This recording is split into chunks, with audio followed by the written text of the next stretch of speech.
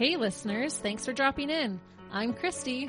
And I'm Melissa. And this is Buried Motives, where we dig deep into the details of some of the most gruesome dirtbag murderers.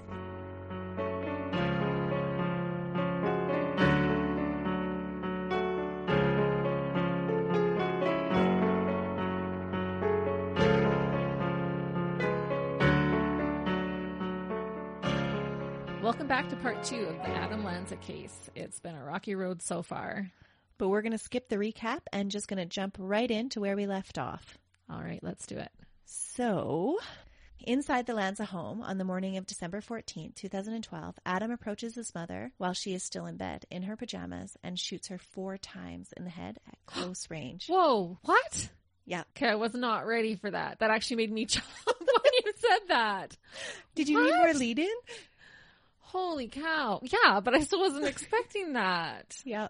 Oh, no. So she's actually the first victim. The one person who's been trying to help him. Adam. So he shoots her 4 times in the head with a .22 caliber rifle. And it's assumed that she was actually still asleep at the time because there's no signs of a struggle.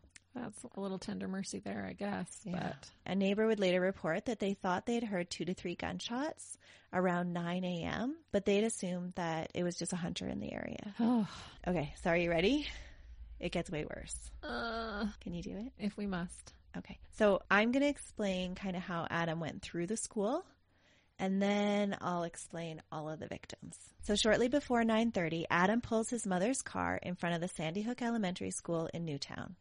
Sandy Hook Elementary School was a 1-story brick building of 66,000 square feet, built in 1954. It was rectangular in shape with 4 hallways in the main building and portable classrooms attached to the rear or on the south side, which were accessible by the south side of the main entrance. Okay. So classrooms on the exterior walls had even numbers and interior rooms had odd numbers. And at the time, the school population was 456 students from kindergarten through grade 4. Oh. Yeah. These are all little ones. Little ones. I don't know if I'm ready for this. It is pretty rough. This case took me a while to actually research because I could only do it for certain lengths of time. Oh, I believe it. And then I'd have to put it down and do something completely different. Oh, I totally believe it. So Adam was 20 years old at the time. He was 72 inches tall and weighed 112 pounds. He's just a little thing. Wearing a pale green pocket vest over a black polo style short sleeve shirt, over a black t-shirt, black cargo pants, black socks, black sneakers, and a black canvas belt, black fingerless gloves on each hand, and yellow colored earplugs in each ear. Gotta watch out for your safety, right? You don't want to wreck your hearing. That just shows how much he's planning to do. If you're putting earplugs in. Yeah. He had an empty camouflage drop holster that was affixed to his right thigh, and he was carrying 3 guns with him. Are you ready for these guns? All right. A Bushmaster XM15 E2S rifle, which is actually a semi-automatic rifle. It's like the AR-15 style rifles that they use in the military. So it's like the civilian version of that. It is like your heavy duty, like massive gun. Like an AK-47, like that kind of a thing? Yeah, I don't even know what that looks like. Oh, I don't know. I went to a shooting range and I got to actually shoot an AK-47 and it's a big, like, it has massive, like the big, like military, like clip in. Yeah. Okay. It's huge. Everybody that is a gun enthusiast will be laughing at us discussing these guns. I have no idea. We have no idea what we're talking about. He was carrying a Glock 20 SF, so that's typically used in your law enforcement and security. And interestingly, the SF at the end means that it had a reduced trigger reach for small hands. Oh. So he was a tiny guy, and so he was actually using like a specialized gun for it. Oh my goodness. Yeah. I thought that was really weird. I think I shot a gun like that too. It was a police one that I shot. And then he had a 9mm SIG, PSS-6, a gun used by the Canadian Special Forces. Huh. So these were all guns from his mom's collection. Wow. Because she collected those rare... all these assault guns. Yeah. They're guns that, are going to do some damage. That's right. We're talking about guns so much because I actually just don't want to talk about the rest of it. Yeah, we're procrastinating. Okay. Sometime shortly before 9:30 a.m., Adam entered Sandy Hook Elementary by shooting out the glass at the front door with the Bushmaster. The front doors had been locked at 9:30 because of the school security procedures. So they were trying to keep people out. They lock it, and then you had to buzz in and have somebody actually let you in. Right. Which is common in a lot of schools. It is, yeah. With him, he carried 10 magazines with 30 rounds each. Principal Don Hawksprung was in Conference Room 9, which was kitty corner to the front entrance of the school, with school psychologist Mary Sherlock and a teacher, Natalie Hammond, in a faculty meeting. When they heard the commotion at the front door, the principal went to investigate, followed by Mary and Natalie. She encountered Adam at the hall outside the main office and yelled, "Shooter, stay put," putting herself in front of the others. Oh my goodness.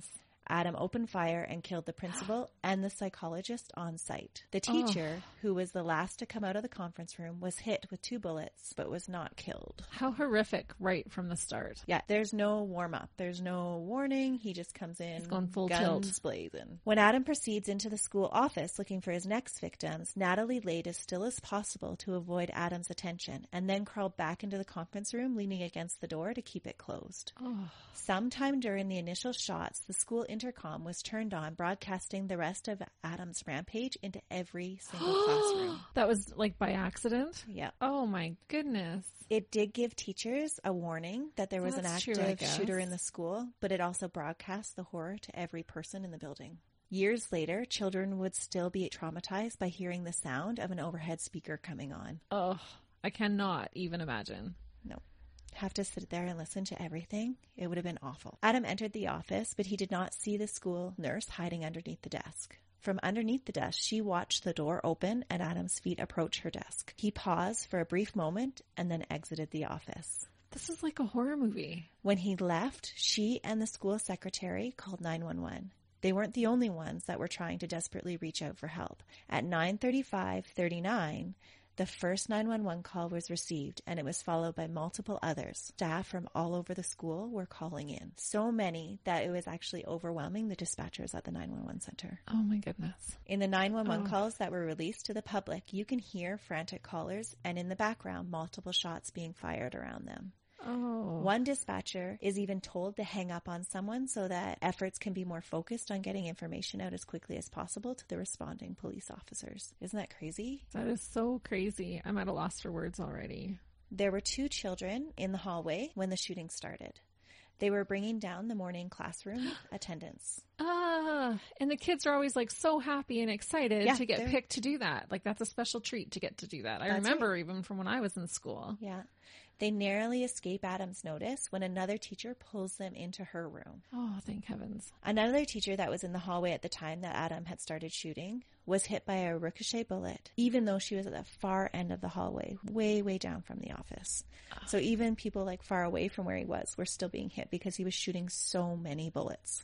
Oh yeah, it's just flying everywhere. Yeah. Now, there's some discrepancy about where Adam went next after the office, but it's generally believed that he tried to enter room 12, the first classroom on the left side of the east hallway, across from the office. This was a first grade classroom, and in it, teacher Caitlin Roig, 29 years old, and 14 students were hiding in the classroom's bathroom with the door barricaded. It is believed that Lanza bypassed her classroom because there was a small piece of construction paper that had been left to cover the window in the door following a lockdown drill weeks earlier.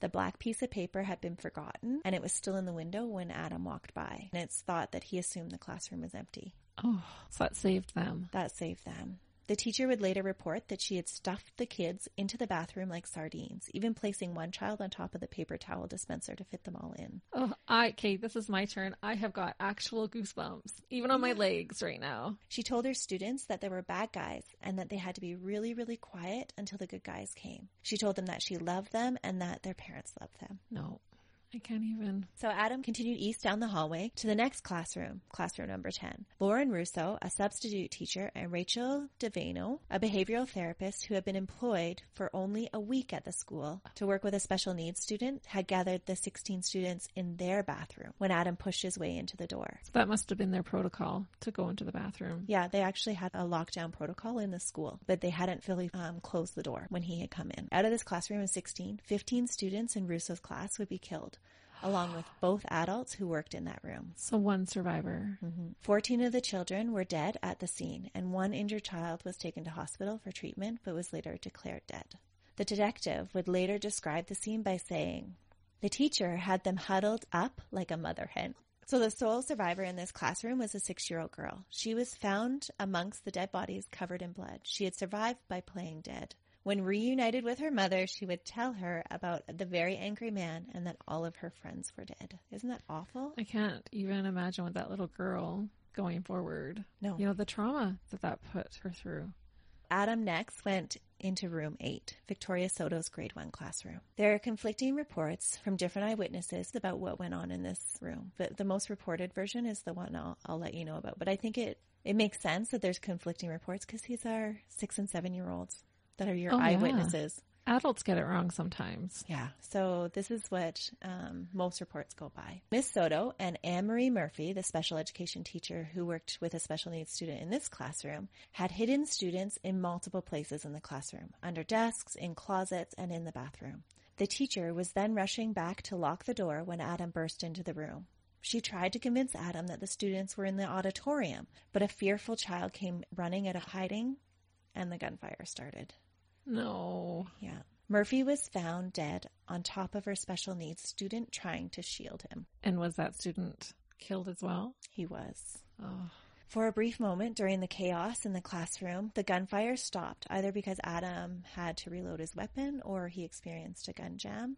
But there was this brief moment of time that the gunfire stopped. And it was during this time, it was believed that one of the children, Jesse Lewis, yelled for the students to run. As a result of his actions, he came face to face with Adam and was fatally shot. No. Yeah.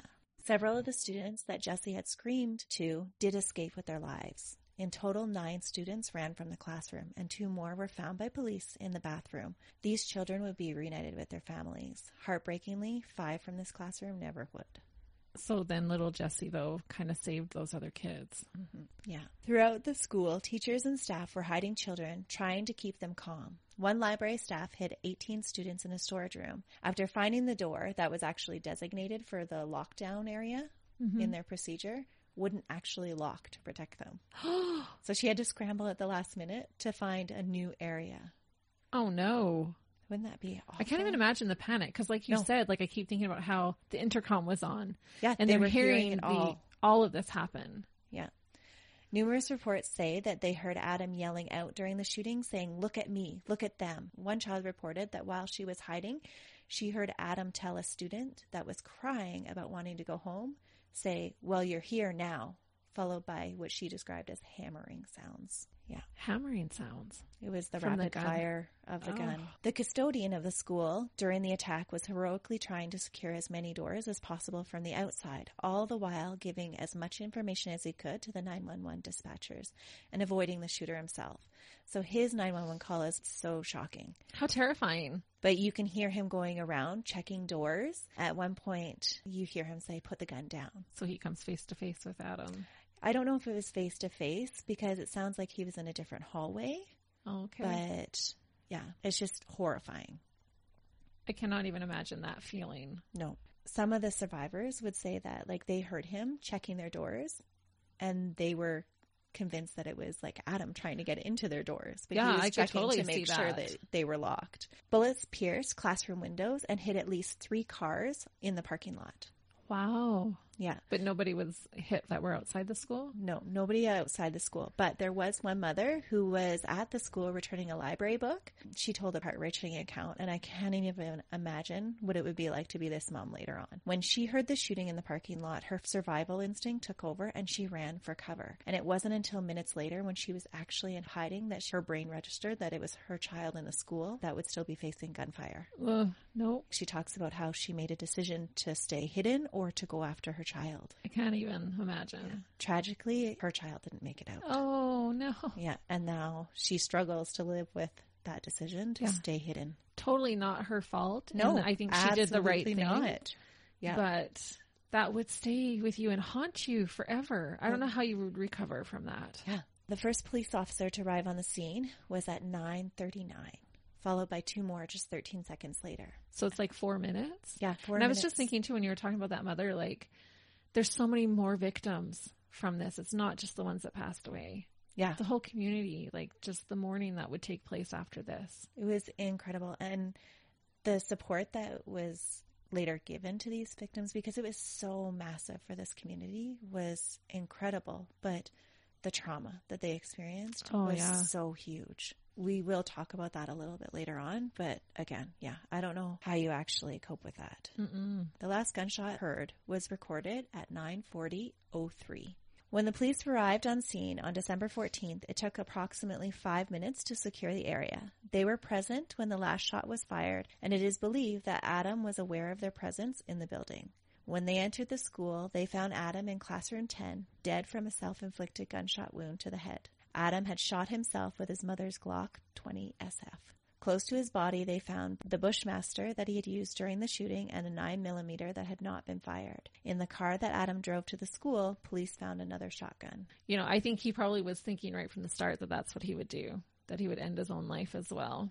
Oh, I think so. You know, even down to his video game, you got bonus points for that. Yeah, that's it was one more way to get another tally, right? Police would also find a plethora of ammunition and learn that Adam had reloaded so frequently that sometimes he had only used half the rounds in his magazine.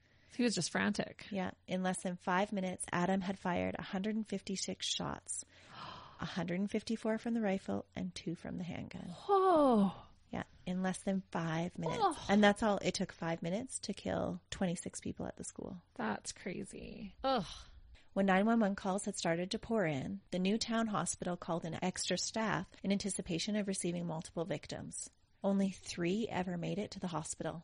Isn't that crazy? And that 2 succumbed to their injuries. It's only one that was injured actually survived. Mm-hmm. Well, there was another teacher that was injured, but I guess she never went to the hospital. But yeah, 3 people were taken to the hospital and only 1 lived. It would actually be the coroner's office that would require the extra manpower. Oh. A portable morgue was set up, and family members identified their loved ones through photographs because of the extent of the damage done by Adam's gun. Most victims had been shot over 5 times, and one victim, in particular, Noah Posner, was shot 11 times. No. Like, why? And just, well, either he's totally oblivious to what he's doing, or he just has so much rage. Like, I don't know. Like, he's how do you describe that?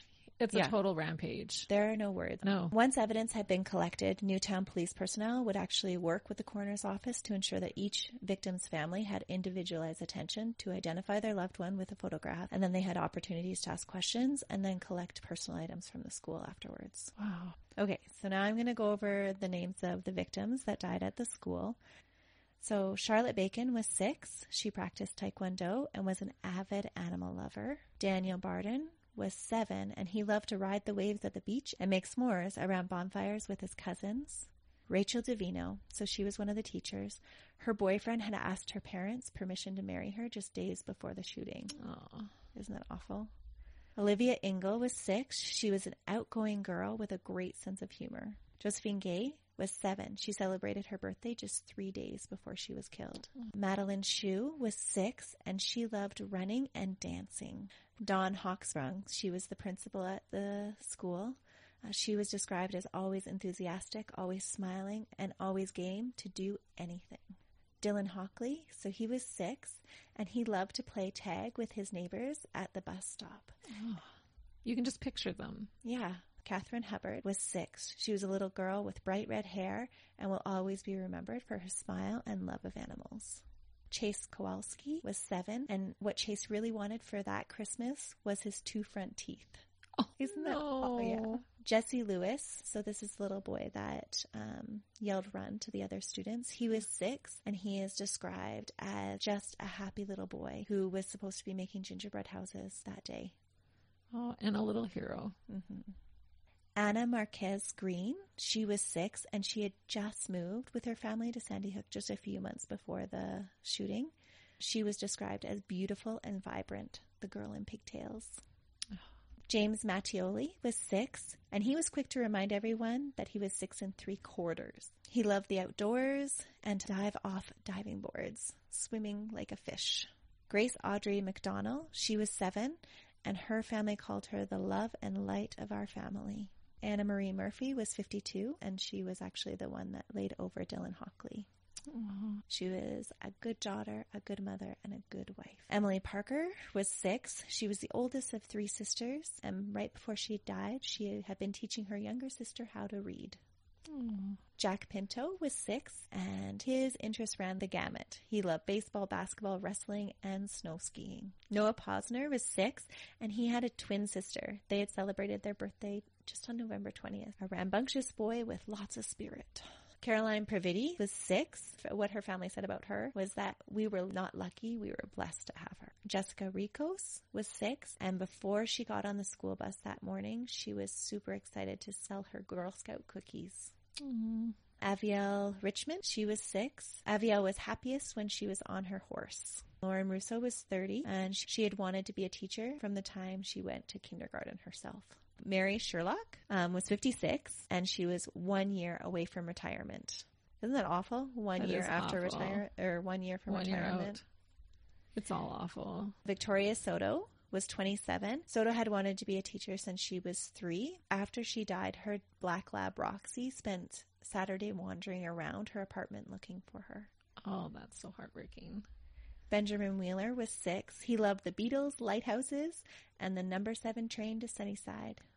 Allison Wyatt was 6, and she wanted to be an artist, and rows of her pictures filled her house. I appreciate that you mentioned a little bit about each of the victims from the school, because it's not then glossed over. But at the same time, we kept it short so that we weren't crying through the whole thing. Yeah, I've lost count how many times we've teared up doing this one. You know, they're real little people. They were absolutely real people, conspiracy theorists. Dirtbags who think it's not true. Okay, the last victim, Nancy Lanza, Adam's mother. She was 52 when he shot her. In most reports, her death isn't even included among the total victims. And this is usually attributed to people feeling that she was actually responsible for what her son did. That's crazy. Early media reports of Nancy were not favorable. This is probably because the media needed to just find somebody to blame. Right. But how frustrating. She's described as an overprotective doomsday prepper that had worked her fragile son into the state of murder and rampage against society. That she was a mom that sheltered her son and allowed him no chance to learn, to face the stress, or as an absentee mom who was globe-trotting with friends and stayed out late at bars instead of taking care of her son.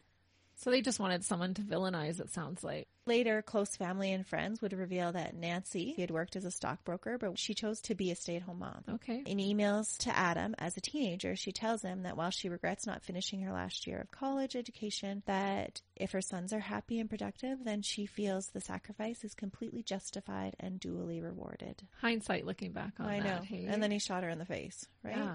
And it sounds like to me, like as you described everything, that Nancy sacrificed a lot.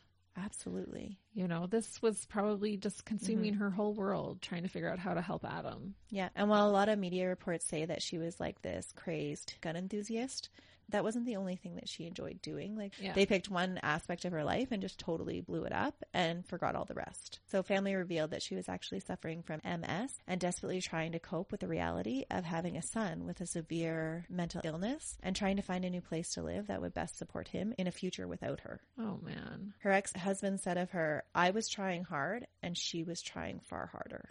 So even he didn't blame her. Right. But there were so many people that did. The author of an interview with Peter Lanza said, "All parenting involves choosing between the day, why have another argument at dinner, and the years. The child must learn to eat vegetables." Nancy's error seems to have been that she always focused on the day, and in the ceaseless quest to keep peace in the home, she shared with a hypersensitive, controlling, and increasingly hostile stranger who was her son. And we can all do that as parents, especially as a single parent. Sometimes it's easier to just pick your battles. That's right. You're just trying to make it through the day. Yeah, right? And you have to pick your battles. Absolutely. So those are all the people that Adam killed. There was no suicide note ever found. Adam took the reasons he committed this horrific act to his grave. Police and medical personnel would dig deep for the next several years trying to uncover what made this dirtbag do what he did. Adam's autopsy revealed no signs of drugs or obvious tumors or brain deformities. Based on his height and his weight at the time of his death, Adam was believed to have been anorexic and possibly to the point of neurological impairment.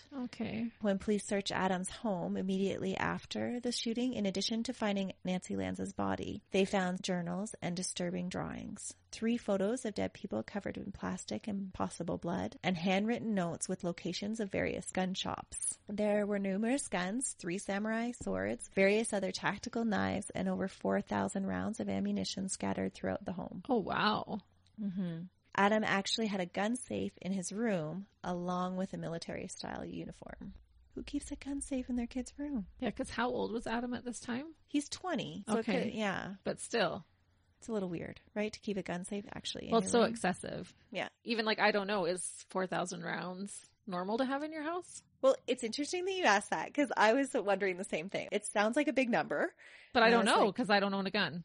So I asked a few people and it actually isn't that much. Okay. If you are somebody that goes to the shooting range, you buy ammunition in bulk. It's not uncommon to have thousands of rounds of ammunition in your house. Okay. Yeah, I was just curious about that. Yeah. So I'm glad you asked. People I who did would ask know. around because I don't shoot a gun, and so I didn't know either. It sounds like a lot. In reality, it's actually not Yeah. that bad. I get it's like the Costco mentality. That's right. You buy it in bulk and you save over time. Yeah. Adam had purposely destroyed his computer, smashing it into several pieces and scratching the hard drive. But police were still able to piece together several pieces of key information. They learned that Adam had been obsessively compiling a database of information on mass murderers. Adam had created a 7-foot by 4-foot size spreadsheet listing over 500 mass murders and the weapons they used, all organized by the kill count of each shooter. He was obsessed. He was completely obsessed. So this is where I think Nancy might have dropped the ball because he didn't create this list overnight. Yeah, that's definitely a red flag. So maybe if she had been a little bit more aware of his online activities, maybe she would have been more adamant about Adam taking medication or doing inpatient therapy. Maybe. Right? So if she would have known what was going on. But then again, he's 20. I was just going to say, like, I have a child in her 20s and I don't monitor what she's looking at online or what she's doing. Yeah. And this is a mom that's probably experiencing burnout, like thinking, okay, finally you're 20, like I need to step back at some point. Right. And she's dealing with MS. She's dealing with a lot. Yeah. And so I understand, but at the same time, I'm like, well, if The 7-foot picture, printed out yeah, of all that, that is a red flag. What's on Yeah. his computer? I can understand why she wouldn't Yeah. see that. So at the time of the shooting, Adam had been living as a recluse in the house, with garbage bags placed over the windows of his room and very strict routines around his food, hygiene, and clothing. Despite these findings and years of research into his past medical and school records and lengthy interviews with family and close family friends, there has never been any concrete reason as to why Adam chose to ruin so many lives. And why did he choose an elementary school? This wasn't even like getting back at kids it wasn't like a revenge. No. Or like his peers. Like, No. why choose these little babies So that there are just was- starting out in life and have done nothing to him? Yeah. There was one psychologist that had suggested that maybe he shot them at that time because that was when he was happiest in his life. But I why don't buy rob them it. of that then? I know. And Or maybe he wanted the drama of it, because if Well- you're going to do a school shooting, doing a K-4 school. or are they just easier targets? Because if he's compiling this huge list of... Yeah, they're not going to fight back. Like, physically aren't going to be able to Right. overtake him. Where in a Or- high school, some of the guys there might be able to. Yeah. So there's lots of different theories. But again, they couldn't really kind of conclusively tag it down to one thing or another. And I think it's important to remember that it isn't just limited to the ones that actually died. What about all those people that actually lived through this? The trauma that they experienced. Oh, yeah, the other people at the school, because Yeah. they would have heard it all. They heard All it the all. classrooms that he didn't make it to, all the families, the community. Yeah, and I think it's just one of those things that sometimes we don't recognize that there's so many far-reaching effects of somebody that chooses to murder somebody else. Absolutely. Yeah. And then it's expounded when there's this many at once. the whole town was in mourning. So I'm going to relay to you some of the experiences by the survivors. And it really is the stuff of nightmares. Because I thought that it was important that their stories are told too, that it isn't just the people that died. Right. That Because suffered. they're all victims. Yeah. Elementary students heard people begging Adam to spare them and people dying around them. The first classes to be evacuated after the police felt it was safe enough to do so, they were actually taken right past the dead body of their principal. Because they were just trying to find the fastest route out of the school. And they probably didn't even know if Adam was by himself at that point. No, like they were just trying to get everybody to safety. The class, a grade 2 class, was told to keep their eyes shut with one hand on the person in front of them and just keep walking as quickly as you can. Make a train. Some of them open their eyes. I would have as a kid. I know that's my personality. I would have looked. Yeah, and some of them did and are still dealing with the nightmares. It would have been so awful to lose a family member that day, but my heart aches for all those families that now have to spend the rest of their lives trying to cope with the trauma. It just keeps coming back, right? Even when you think you've dealt with it, it'll just keep coming back. One of the teachers describes breaking down when she was trying to explain to a receptionist the next day about why she needed a prescription refilled, that she had actually forgotten her meds at the school when she fled. And so she was trying to call the next day and get a prescription refilled. And I thought, it's those experiences that bring it really, really close to home. You have to deal with regular stuff the next day. Yeah, that's right? true. I've heard that before in people who have gone through trauma, that they have a hard time realizing that the world is just going on. You know, like they can be sitting in their car thinking, why are you all just doing what you're doing? Like, don't you know what just happened? Exactly. Because your world has just blown up. It's so difficult for the survivors to kind of go on from that. Those experiences make it seem more real to me. But not that I'm insinuating that it wasn't real, because it was a real event that took place. Absolutely. Yeah. But there are conspiracy theorists out there that don't believe that that's the case. Well, I know where they can go in a handbasket. The biggest theories are that the shooting was staged, complete with fake families and actors, as an attempt to gain ground in the U.S. struggle to pass gun laws and restrictions. That's ludicrous. Isn't it crazy? Or another popular conspiracy theory is that, again, the whole shooting was staged in a very elaborate military law enforcement training scenario. No. That's some training budget, right? There's the door. Get out. That's what I would be saying. Like, seriously? These theories are out there so much so that actually the victims' families have taken them to court. Yeah. Yeah. And try they and should. get them to stop. Like, shut your dirty little mouth, you dirtbag. So crazy. Seriously. The conspiracy theories grew so much in popularity that the families of the victims were receiving calls from strangers telling them that they should be ashamed about lying about this situation. Could you imagine? No. Yeah. And the harassment was so bad that actually a group of the victims' families filed a class action suit against one particular well-known conspiracy theorist from InfoWars. It was enough to get him to recant his false claims. That is just like the most cold-hearted thing. This family's life has been ripped apart. Yeah. And honestly, that is the worst thing that a family or a parent can go through. I couldn't imagine the worst. What is worse than that? Having your child murdered like that? Nothing. And then to have to defend it and try to prove it. Prank phone calls, just random, that it's not something you're expecting, just out of the blue. Again, it's being shoved in your face and people are telling you that you're lying about it. Nope. Do better, people. Oh, it's just so awful. Craziness. It infuriates me, actually. People are so brave when they're miles away, sitting on their computer making these false accusations, not being in the community, seeing it happen, knowing these kids, knowing these people in the community. And who knows why these conspiracy theorists are coming up with these ideas or why they feel the need to kind of keep promoting it. So I was trying to think, like, if you were a conspiracy theorist, do you actually believe these things? Maybe is it like a whole lack of concrete reason why Adam chose to enter Sandy Hook that morning? Is it just easier to believe that it's all made up than to actually try and wrap your brain around something so tragic that can't be explained? Like maybe. And so that's the story of Adam Lanza and how he killed 27 people and himself. It just does, it seems totally surreal to me. It's so crazy. Oh, man. I don't even know that this is one that we can even put out to our listeners. Like, tell us what you think. Cause I think there's never one reason, right? No, I don't think so either. So extensive. Yeah, I think it comes down to his mental health. Oh, mental health or access to guns or all of that. Like you said, low supervision. I don't know. It was a perfect storm. Combined. Yeah. It was totally a perfect storm. And it's just an awful one. It's a senseless crime. So next week, Christy, you have to bring us a case that's maybe not such a downer. A murder that's not a downer. Can you do that? Well, I do have my next one picked out and there's only one victim. Oh, so at least it's a goodness. little better that way. One victim, 2 dirtbags is my next one. But it actually also involves 3 teenagers at school. Oh, crazy. So another school one. It doesn't happen at school, but yeah, classmates it involves. So that's it for this week. We always have fun hanging out with you guys and telling the story, even though it's a downer story. Yeah.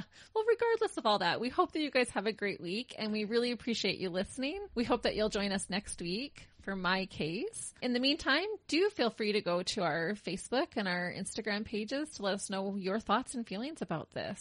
Do you agree with us that these conspirators are just dirtbags, or do you think they have some merit? And just so you know, in our episode descriptions, that's where you can find the link to our Facebook and Instagram pages. Or if you just go onto those platforms and type in Buried Motives, you should be able to find us that way. Correct. And if you haven't already hit the subscribe button to wherever you're listening to the podcast, click subscribe.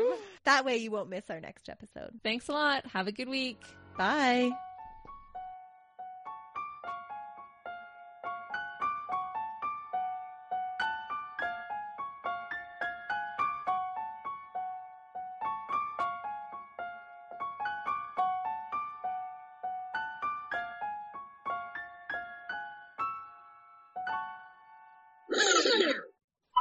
A Bushmax. Ugh. I am not a gun person, so I'm like, oh, I had to actually look up these guns and be like, what? I wouldn't know either. What do they look like? Oh, who cares? Well, I don't know. You didn't finish. I don't know if I care or not. I said it right, Christy. Principal Dawn. No, I didn't say it right. Sorry. What is it with today? I am like sweating, like, oh, I can't talk about this. Oh, we were recording that whole time? Yeah. I didn't stop recording. Concrete risen. I don't even know what I'm saying anymore. My brain is fried. I'm in two burp bags. Go ahead and click. Go ahead and click. Go ahead and click. Click subscribe. I can't say it.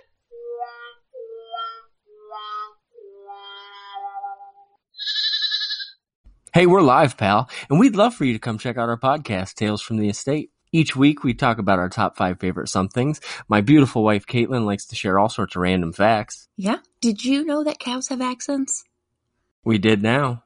But we also review all sorts of snacks and other great things. And so if you love everything random, I think you'd enjoy Tales from the Estate. So come check us out. Yeah. Okay, thanks. Bye.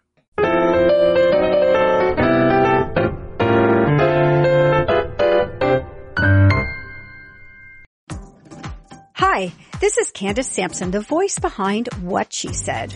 My show is your destination for stories that not only entertain, but also educate and empower.